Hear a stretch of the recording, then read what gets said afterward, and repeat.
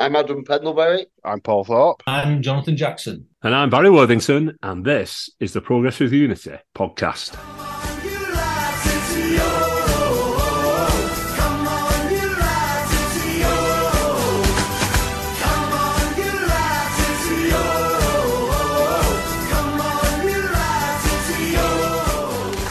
So we've got a new boss. Didn't take us long to appoint after we'd sacked. Saturday, Sean Maloney takes training and is announced as Wigan Athletic manager, along with Graham Barrow and Max Rogers, who we'll talk a little bit about those two in a moment. Bringing back what is essentially a club legend, I think it's put a bit of a bounce around the place. And there's quite a lot of buzz amongst staff as well, from what I've been seeing and picking up. Yeah, I thought you were referring to Jonathan there when you talk about bringing back a club legend. I mean, it's a big opportunity to just reset right off the Colo era and start going again, isn't it? Good appointment, Jonathan.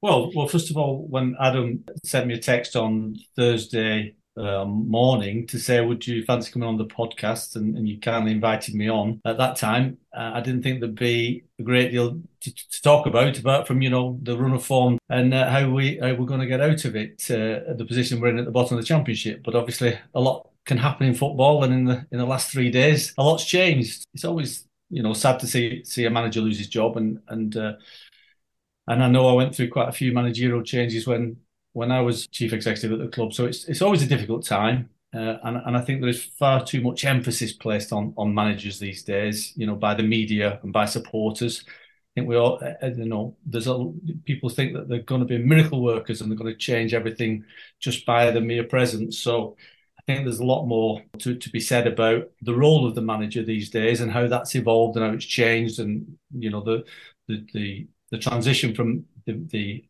all-encompassing manager who's in charge of everything to do with football these days to more of a head coach whose job it is to develop players and win football matches. But I think in terms of Sean Maloney, I think it's great for the club to be able to turn to somebody who the supporters know, who's got recent history with the club, and who's a very smart, intelligent coach who's just starting off in his coaching career. And I think in the short term, that means that fans are a little bit more forgiving in terms of results, and hopefully, Sean turns out to be a brilliant coach and manager for Wigan Athletic. We've appointed a number of former Latics players, haven't we, over the years as managers, and a number of those for different reasons have been legends. Obviously Caldwell was player of the season in that fantastic 2011-2012 season. Obviously, Graham Barrow, Roberto, Paul Cook as well, obviously. Paul Jewell, I keep coming. To get that bit of extra time, I guess, really, because, you could argue Paul Jewell, there were a number of times when he could have gone. And if you think about Roberto, those results, the 9-1s, the 8-0s, the 6-0s, there were certainly people then who were wanting Martinez to go. You could argue that, you get goodwill at the start, but that can quickly change. It's good that he's played for the club, but ultimately what we want to see is that there is improvement on the coaching side, getting better out of some of the players, tactically as well. But like Jonathan said, he can't just click his fingers and just come in and everything's going to be rosy. So yeah, I'm very pleased to see him back. Hopefully it'll all tie in with the sort of meet and greet as well, which he was part of last time, and get that positivity, because I think that's important as a club, to get that positivity after what's been a very difficult period. We'll come to that in a moment, Adam. A little bit of something you've let slip there, what we've got planned, but we'll come to that. I think it's a very emotive appointment, because the club as a whole went through a hell of a lot with the administration, and the man who led us through that, Liam Richardson, he's got a place in the hearts of the fans that's going to last a lifetime. And when he lost his job back in November, we lost a little bit as a club then. We were replaced with somebody out of left field who nobody expected coming in. And I don't think Colo really connected with the supporters. I don't think there's been any connection. He's not done a fans forum. He's not done... We had something in the Whelan's Bar with the supporters club, and it was Kevin Betsy who turned up there to speak. There was something definitely missing there, that little bit of connection.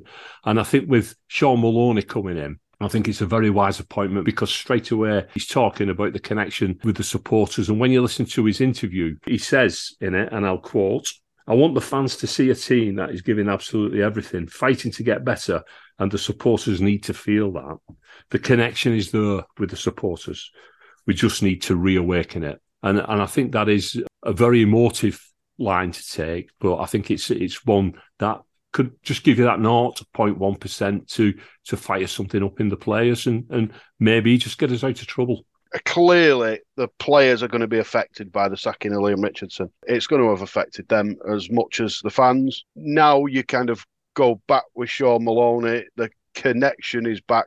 You look at Langit when he spotted Graham Barrow in the crowd at Shrewsbury. It's the first bloke he wanted to come and have a hug with. And he's come back. So there's a lot of that emotive connection back to more successful times. And you look and you think, this team, with a few that have come in and potentially improved it over January, this team was knocking on the door of mid-table earlier on in the season before we started this tough time. And I think if you just get a bit of positivity, you can soon be back there. So how do we think all this unfolded? I mean, it was a very, very quick appointment. All I can say is I've had experience in working in a football club and working at Wigan Athletic. I have no idea what happens at the moment because that's something that, unless you're involved, you don't know the full story. So all supporters and the media can do outside is to speculate. But I do know from my experiences that it's very difficult when you're appointing a manager and when you're judging a manager, because there's so much pressure from the outside to get things right and make a change. You've got to make a change because we've lost a game, and these people are human beings at the end of the day, and we have to be careful that we remember that. And they're just one employee in a football club that has many employees. Even the football department is, these days, football clubs have evolved to be large departments that have so many specialists and experts within football departments. So the manager is not expected to do everything like he used to be.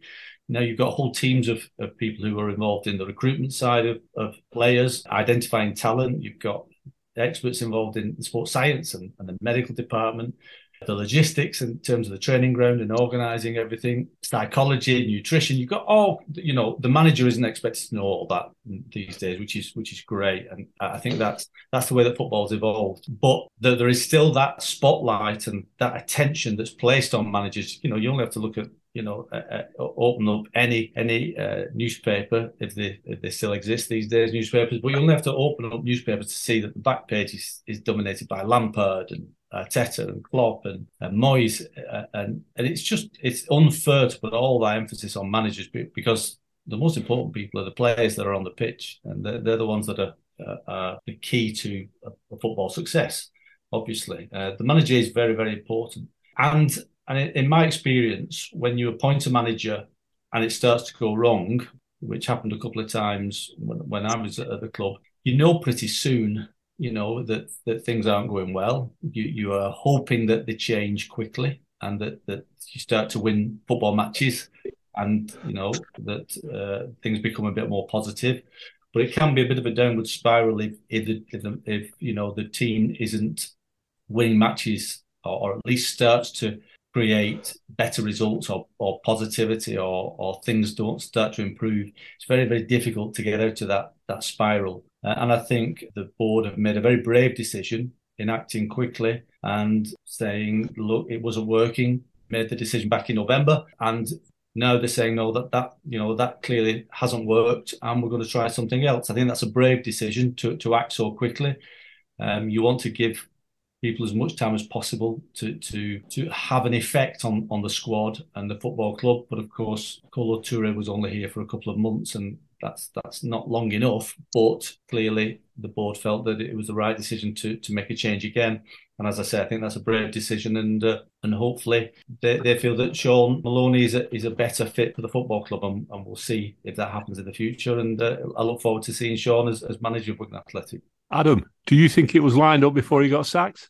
He was certainly in the running, wasn't he, for the previous time it was advertised. Obviously impressed. He was available. It was done very quickly. So it looks to me like there'd been some feelers out about whether he'd be interested, because it was very quick. But obviously there was a time pressure.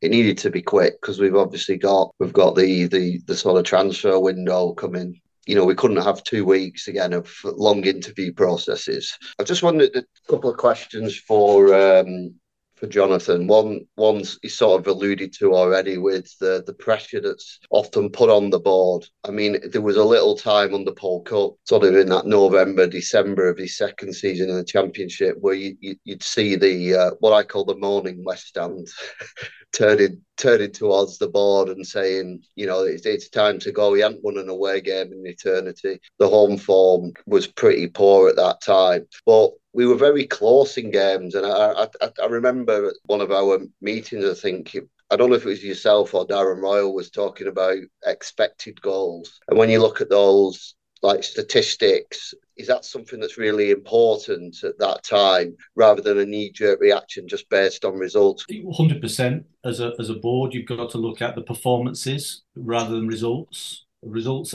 I know, it's all about results. People say it's a results game, yeah, but when you're judging people's jobs in a short space of time, there's far more that you look at. You look at the behaviour within the club and how they go about their job, how the impact that they have on the players and other staff, how committed they are to the and how passionate they are to the job. And it takes a long time to instill the particular methods on the training ground.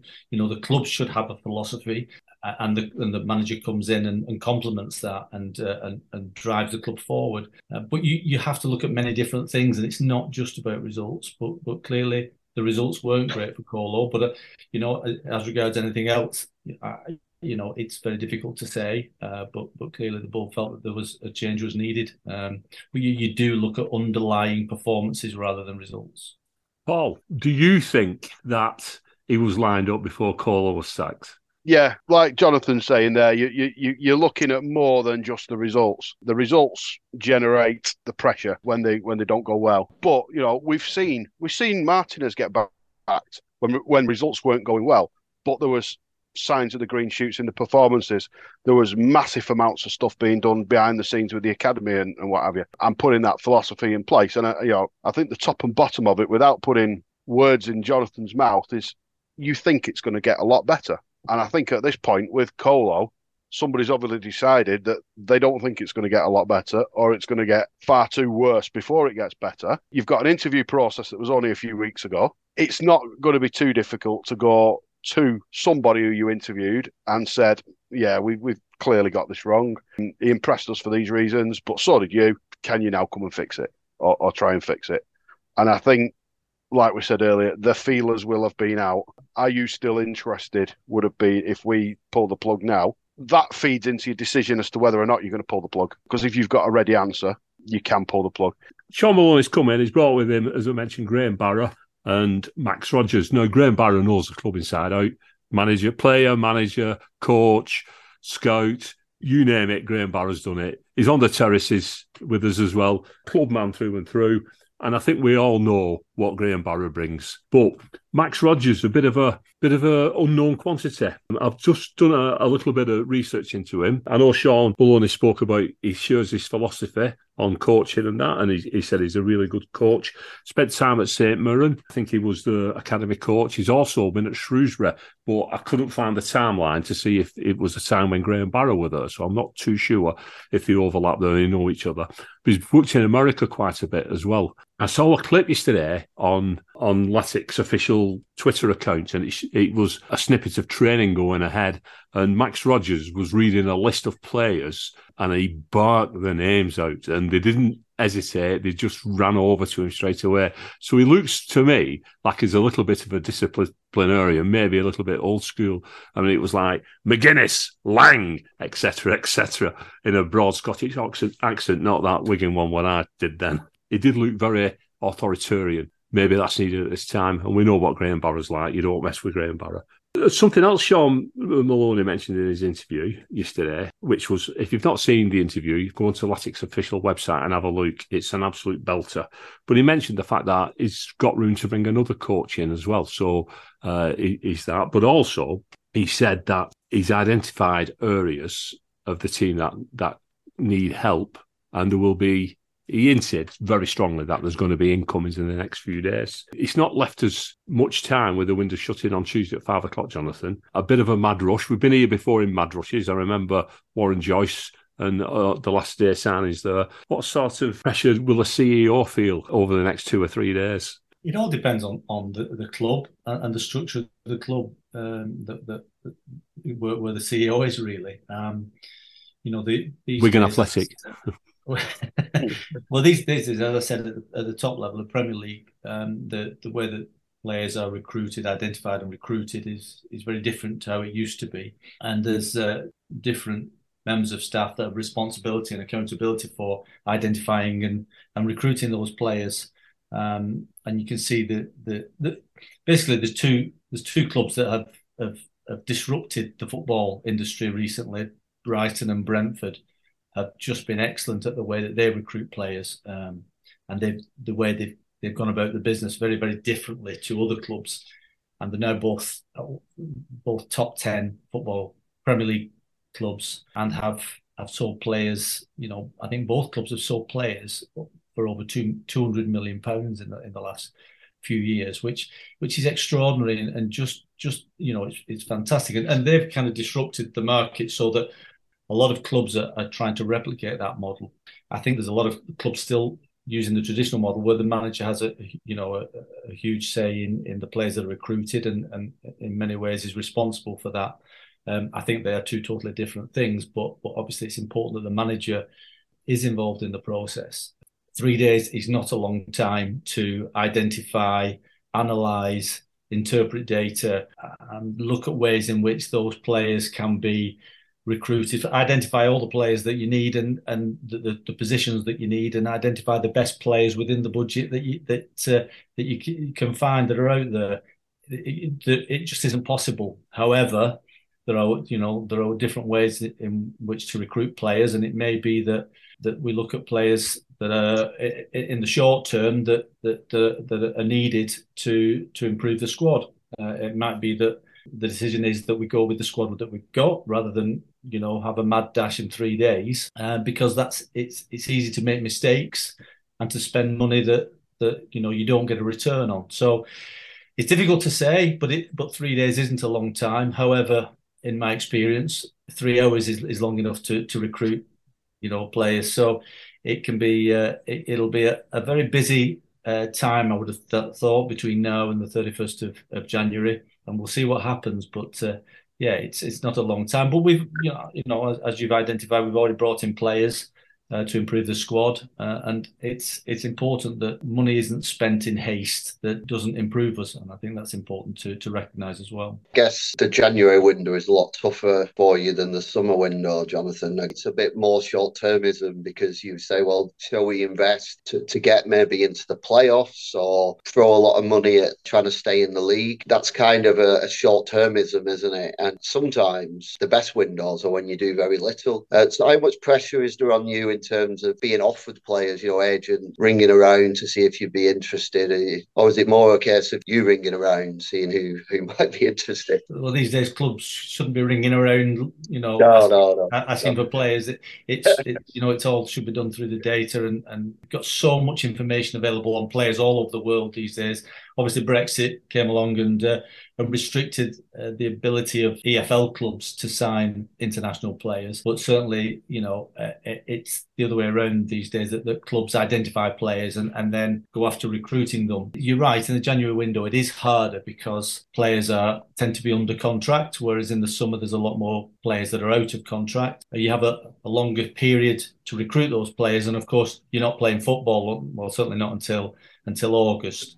So January is 30 days where a lot changes, a lot moves, but players tend to be more expensive as well because they're under contract. Clubs don't want to lose players. It makes it very difficult to recruit players in January, and it is harder. And just thinking about deadline signings, going back to 2011, our deadline signing on the 31st of August was Sean Maloney from Celtic. I remember it well. Sean walked in and he was very, for a footballer, sometimes they come in with ripped jeans and tattoos and jewellery, and Sean didn't look like a footballer in that respect. Very quiet and thoughtful. He didn't play actually immediately. In fact, he didn't start again for us until March. So there was a long period where he didn't play, and I felt really bad actually that we brought Sean from Celtic.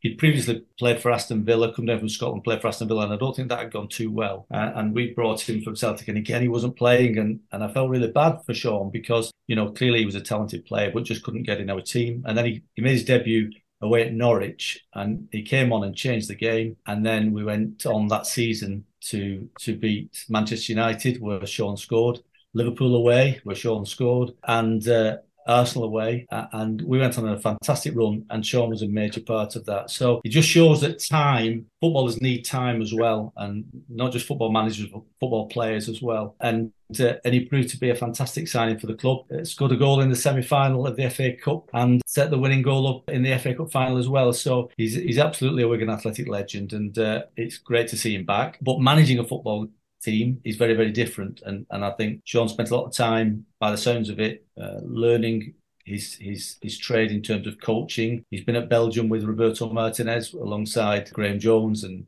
Anthony Barry and Thierry Henry. So he's worked with some really good people, and it sounds like he's spent a lot of time watching other teams, watching other managers, talking to other managers, and learning his trade. So hopefully he'll bring all that knowledge and expertise with him in what is a very difficult situation, and certainly the next 3 days will be very, very interesting for him as he tries to get to know his squad straight away, but also with it being the transfer window as well, it'll be an interesting time. I'm very happy with him coming in. I think it's a really positive appointment. He's such a bubbly personality as well. I think he's just injected that, I'll say it again, that buzz into the fans, the club. I think it's a really good appointment. I'm very, very pleased. One thing he said in his interview yesterday, because he kept going about his style and his philosophy, he said, style, honestly, it's not the most important thing. Both boxes will get us winning games. I have ideas to improve.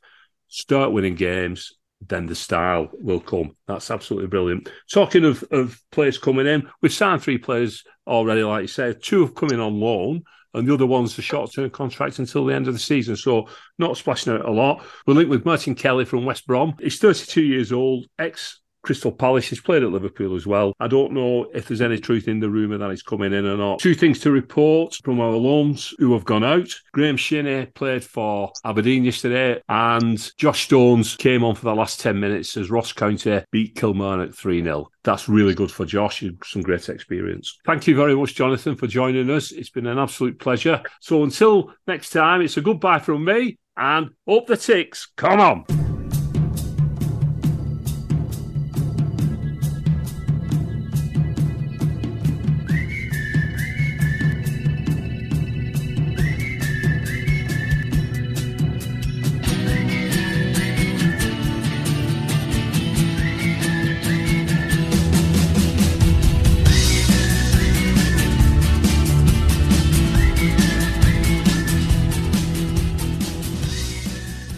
Right, before we do finish, something to mention about the Huddersfield game. Operation Huddersfield. If you cast your minds back to 2011, 2012, we had a rally to meet the players before the game to give them that extra buzz. We're going to do it again. Just keep checking out our social media with more details. Keep it away from the players so they don't find out. And unless they listen to this podcast, I don't think they do. But Operation Huddersfield. That's the buzzword. So until next time, it's a goodbye from me, and up the ticks. Come on.